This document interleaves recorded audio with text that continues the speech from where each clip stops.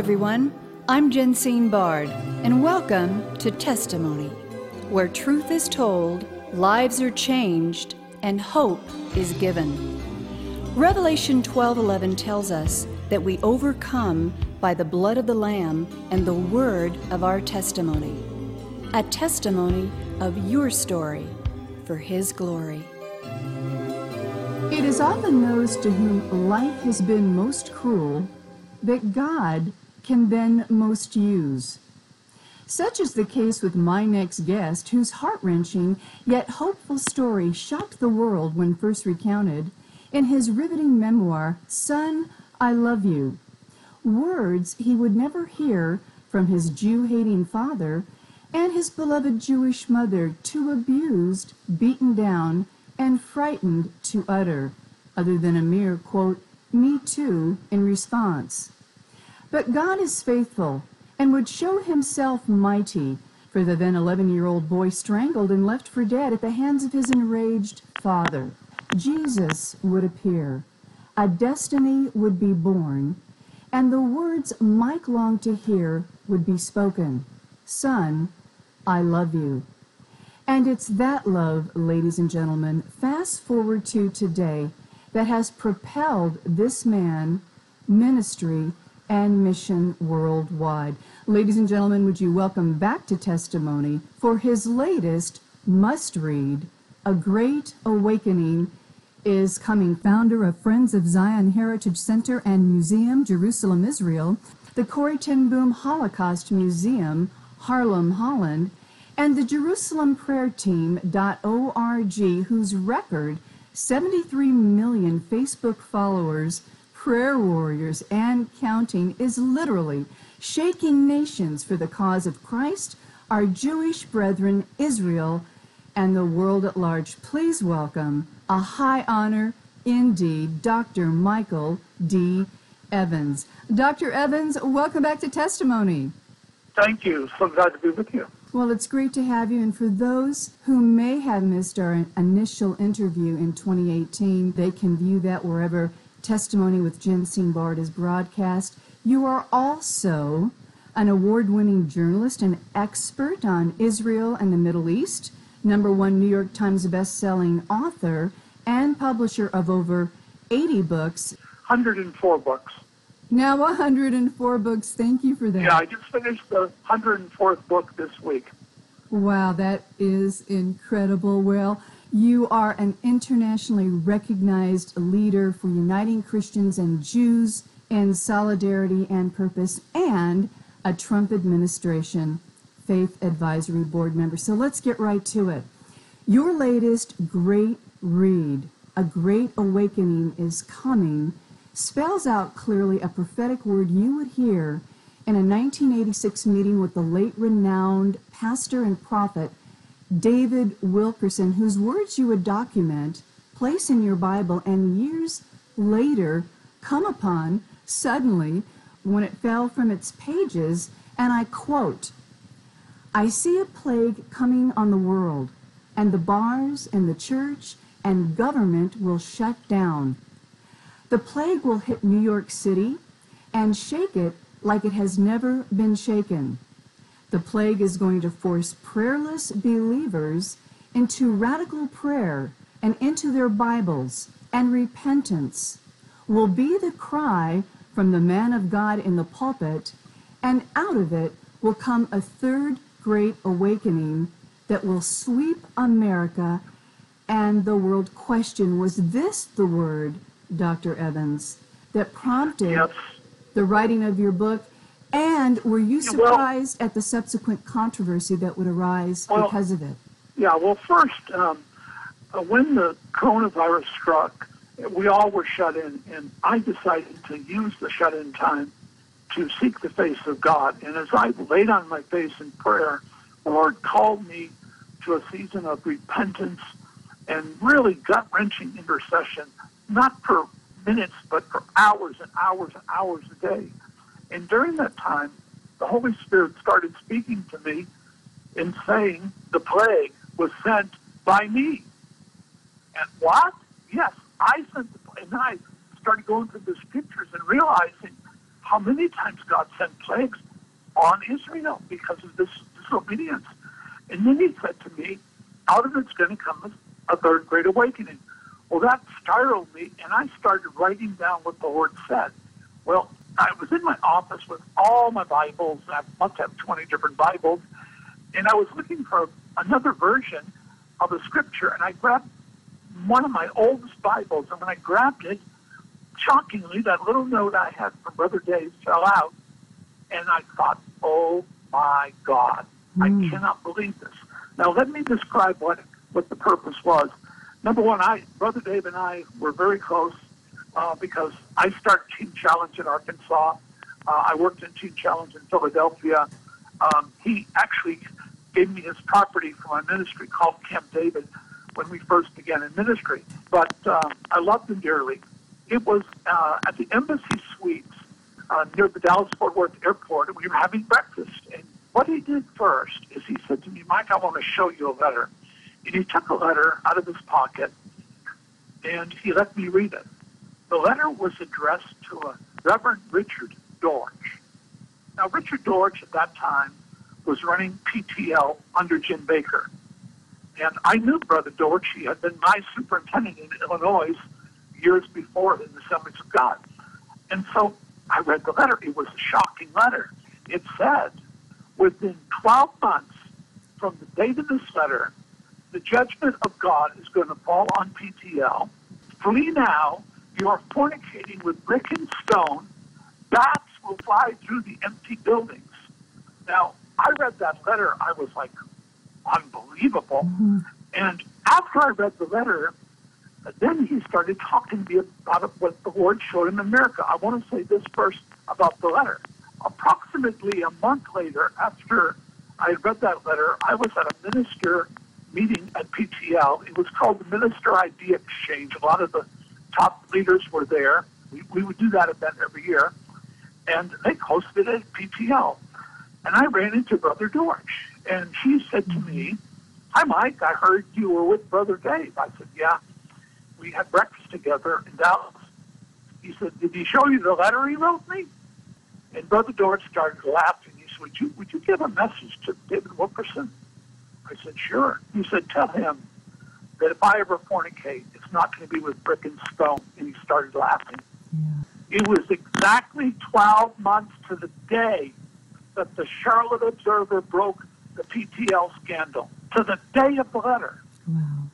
Now, David Wilkerson, after he showed me that letter, he was talking about idolatry at PTL. Then he said to me, Mike, idolatry is going on in America. It's going on in the church. And this idolatry is going to bring the judgment of God like it's going to do at PTL. And then he described it. I see a plague coming, hit New York City, and shake it like it's never been shaken. But he said, there's going to be repentance. There's going to be gut-wrenching repentance, even from the pulpits. And out of this will come a third great awakening. Astonishing, but, this was 1986. Mm. And as the years went by, I kind of forgot about it. Mm-hmm. But fortunate for me, I wrote a note on it in my Bible. So when I was fasting and praying, and when I saw that, I was just crying my eyes out because it was like, oh, God, you didn't give me the word. You gave it to Brother Dave. Now you're dealing with me about this, but he's the man of God who had the word of the Lord. Wow. And so the controversy surrounding this word when you published it, when I first heard you read it aloud in a video production that you had put together, it was just stunning. I posted that on Facebook immediately and immediately received some initial pushback. Yes. Oh, well, what happened was there's an organization that partners with Facebook, and they call themselves PolitiFacts, and they say that they investigate the truth. Now, this is the organization that 3 different times attacked Franklin Graham.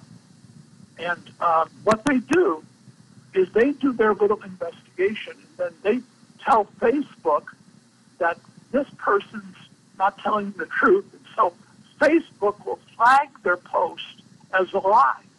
Now, the post that I had of the prophecy had more than 30 million people that had seen it. And all of a sudden, to my shock and amazement, here is the post flag saying this is false, it's a lie. As a matter of fact, you can still go on the internet, and PolitiFact still has it up saying David Wilkerson never predicted Corona-19. Well, wait a second.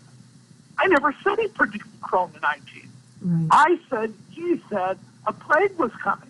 He never told me Corona-19. Right. A plague was coming. Right. So here's what we did. We wrote him. They ignored us. We wrote him again. They ignored us. So my attorney contacted them.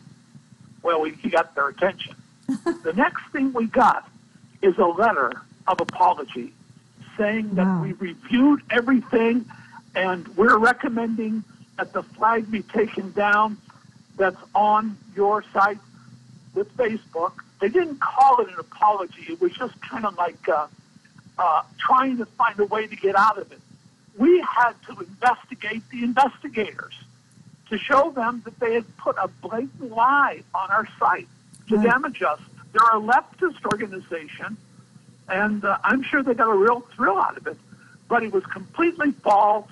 We knew it was false, and our attorneys know it's false, and it was intentional on their part. Exactly. Now, did they write a retraction to what they posted No, on your they've Facebook? never done that. As a matter of fact, nor has Facebook ever done that. And this is a very serious issue. We're not the first ones that have ever been treated this way. This issue has come up, as you probably know, in the House of Representatives because of conservative politicians. It's come. Even the president has mentioned the issue of social network being biased. Exactly. You've heard it from everyone, from Glenn Beck to you name it, Ted Cruz, Franklin Graham. So, yes, they are biased, and they did something that was completely unethical. It was an outright lie, and we suffered from it. But nevertheless, I never stopped proclaiming this message because one of the things the Lord told me years ago when he started blessing us in a supernatural way, and my son was very impressed. He said to me one time, Dad, you've given your award from your museum to the president in the Oval Office. Dad, you've got direct access. Amazing. I said, Michael, hold it. Let me explain something to you. The price of admission to this club is unspeakable evil and betrayal. So when the attacks come, don't whine or play the victim. So, there's going to be battles like this, and this is the price we're going to pay for standing up for truth, and that's okay. Amen and amen. Now, you open up your book with a scripture, one of my favorite scriptures, by the way, Daniel 11:32, which states, "Those that know their God shall be strong and do exploits," and you have done just that in 50-plus years of ministry. Ladies and gentlemen, you're listening to Dr. Michael Evans. His latest must-read, A Great Awakening, is coming. So I want to shift gears for a minute here. You've lived a life of the miraculous in the faith and favor of God, and because of this, have been used by God to accomplish the extraordinary. But as you just alluded to, you paid a price for that. So, question, if you could single out one reason why this success, Dr. Evans, all ministries, listen up right now, what would that be and why? Well, I would say the fire. That this all began in the fire when my father strangled me and left me for dead. Woke up choking on my own vomit with every finger of his hand. The blood had come through my neck where he picked me up above his head and strangled me. And this was a terribly time of pain and desperation. And that fire was life-changing because it was at that moment that I did indeed see the Lord and his light. He said three things to me I'd never heard. The first, I love you. Well, first he said, son. I had never heard the word son. Then he said, I love you. But the third thing he said, which astonished me, was, I have a great plan for your life. Now, I had a speech impediment, a stomach ulcer. I was failing in school. I didn't think there was any plan for my life, to the degree that on Tuesday of that week, it was Friday when he strangled me. Tuesday of that week, they asked the kids in school, what do you want to be when you grow up? I was so afraid of the question. I came late, and I sat by the red bell, last seat in the room, and they got to me. And I stuttered because I couldn't talk. And I said, 20. And everyone laughed. The reason I said 20, my only goal was to be alive at 20. Because I thought my father would kill me. Because he had tried before. He almost killed me at 8. And my only goal was to be alive at 20. And no one knew that. No one knew. No one knew that I'd go to school and had to skip gym because he'd take extension cords and coat hangers and beat me with them. And I had such welts in my body, I couldn't go to gym because if they saw it, they would come to my house and then it would really be bad. But the little guy who was nothing in the world's eyes and who would always know that, would always know that it wasn't his might or his power. It was God's grace. Listen, I've met with over 70 world leaders. I am right now advising 3 world leaders at the same time. And I can't even tell you the impact it's having. The White House was doing a vetting on me, and one of them called me and said, do you know how much material you've written? I said, no. They said, you've written over 5,000 articles. I said, I didn't know that. They said, we do because we have to read them all. And, well, how can God take somebody so broken? I should have been dead or a drug addict or an alcoholic or suicide or ended up in prison. There's no way a child can come out of what I came out of and be happily married for 50 years to your best friend and could have the favor of God without. I never, ever forget who I am and who he is. It's all about him. And see, that's the amazing thing I love about your testimony, Dr. Evans. It's the authenticity. It's the power of the Holy Spirit that you experienced in your own life that changed your life. You're not just a quasi-Christian eating cookies, drinking Kool-Aid, walking into a church of entertainment, walking out unchanged. You've experienced the miraculous transformation of Christ in your life, and yet, on your journey, you've experienced what you term in your book as divine disappointments, health challenges, and you also talk about the idols all of us can have in our lives, including your own. Can you talk about that? Well, number one, there's something I don't have that a lot of Christians have because they were raised in a wonderful Christian family and everything was just leave it to Beaver. Because I didn't have any of that, there's always been a hunger.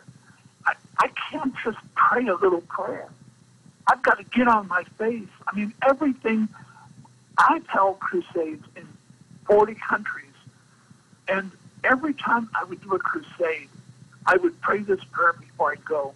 God, give me a breakthrough or bury me. Either give me the nation or bury me. And several times I almost got buried in Cambodia. The Cameroons tried to kill me. In the Congo, they were trying to stone me. The week of the Rwanda crisis.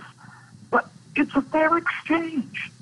Jim Elliot said that a man is no fool when he gives what he cannot keep to gain what he cannot lose. So it's not a big deal if my life is taken. The big deal is doing what God has called me to do and hearing well done. Well, that sums it up. Well done, thou good and faithful servant. Enter into the joy of the Lord, which brings me to my next thought, wouldn't it then have everything to do with the person's level of belief, whether or not they zone into Christ or live a lukewarm life of complacency? You know, that's a very good question. One of the things I realize in America is America has become extremely comfortable. The church has become comfortable. I've watched the evolution of the churches where the mega churches have become just like the world. They become slick and smooth, and they've got consultants that tell them how everything to do, and there's a lot of them that fly around in preachers in jets with bodyguards, and they think they've arrived. Now, the Lord, in John, Revelation, he rebukes 5 of the 7 churches of Revelation. He rebukes them. And he also rebukes the angels of those churches. Now, those weren't angels, those were the pastors. He rebukes 5 of the 7 pastors and 5 of the 7 churches of the book of Revelation because of different things, idolatry in their lives. Now, here's what can happen to the average Christian. They can get such satisfaction out of their beautiful facilities, their tremendously lovely worship, their brilliant sermons, that they become content. There's no repentance. There's no sense of wickedness in them. If my people, which are called by my name, will humble themselves and repent of their wicked ways. Now, the average Christian doesn't feel like they have wicked ways. Well, I can tell you this, you won't know that until you get in the presence of the Lord. And when you get in his presence, you'll realize you have wicked ways. Isaiah cried out, "Woe is me, I'm unclean." Isaiah, whom shall I go and who will go for us? He said, "Lord, send me. Send me." Wow. So you've answered my next question in part, and that is, Dr. Evans, how have you been able to, quote, stay the course and, quote, run your race with the worldwide reach and the influence you now have as a leader amongst evangelicals, bridging the gap between Christians and Jews? Have you been tempted to do less than what you're doing now? No, and I'll tell you why. The thing that I wanted the most in my life, and I never got, was affirmation. Mm-hmm. There was a desperate need, as every child has, to be affirmed, for someone to say, "I'm proud of you. You're a good boy. You're doing a good job." Well, I didn't have that at all. And all of a sudden, at 11, I got it from heaven. From heaven, he affirmed me. He told me he had a great plan for my life. He loved me. I was his child. That affirmation was life-changing. So what happened? After he left, I kept pursuing his affirmation. And I find that I didn't care if I died or went through the fire. The only thing that concerned me is not having his affirmation. So his affirmation that drew me to go anywhere at any time and do anything, because I knew the moment he affirmed me. I knew when I had his pleasure and his power and his purpose, like I did at 11. And that I'm willing to die for. Wow. So would you say then that God gave you the gift of faith to even believe that? Your thoughts? Well, he did give me the gift of faith. And the gift of faith is an astonishing gift. And here's what happens when it operates. You see things as if they already happened. That it's like you're in tomorrow. And it's happened to me dozens of times. One of the times was over giving the president the Friends of Zion Award. I knew in my spirit I was going to give it to him, so I put the award in my office with his name on it 1 year before the White House said yes, because I knew in my spirit it was going to happen. Now, that's happened to me so many times. But, I think a lot of people, their problem is when God does something great, they take the glory for it. And they think they're all that. I stay small in my own eyes because I know that a man can become too big in his own eyes to be used by God, but never too small. Dr. Evans, in my remaining moments, and last question, what do you want the reader to take away most from your book, A Great Awakening is Coming? Well, the first thing I want them to do is I want them to go to Amazon and buy the book and put some comments out, because this organization has gone into cyberspace trying to damage and keep people from purchasing that book. And there's people that have posted it's all just a lie because of the lie they told and people that believe the lies. So I want them to go to Amazon. I want them to get the book, to read the book, and to pray about what I'm sharing. Listen, God didn't give me the privilege of being with David Wilkerson and hearing this revelation. And oh, by the way, I have to say this. David Wilkerson was never honored as a prophet when he lived. He was honored for Teen Challenge. He was honored for other things, even Times Square Church. But when David Wilkerson gave prophetic words, they scoffed him. Ministers wouldn't even come to his meetings. They thought he's off of his rocker. But David Wilkerson was like Jeremiah, and he heard from God. I had the privilege of having his confidence and trust and knowing this mighty man of God. And I just can say this to those that are listening. The best is yet to come. Don't settle. Don't settle for mediocrity. Don't get comfortable in your faith. Repent. Humble yourself. God says, arise and shine. I was praying this morning, and he said to me, he said, darkness will cover the earth, and gross darkness the people. But the Lord will arise upon you, and his glory will be seen. So this is a golden opportunity for us. This is a golden opportunity, as you said, for the people that do know their God to be strong and do exploits.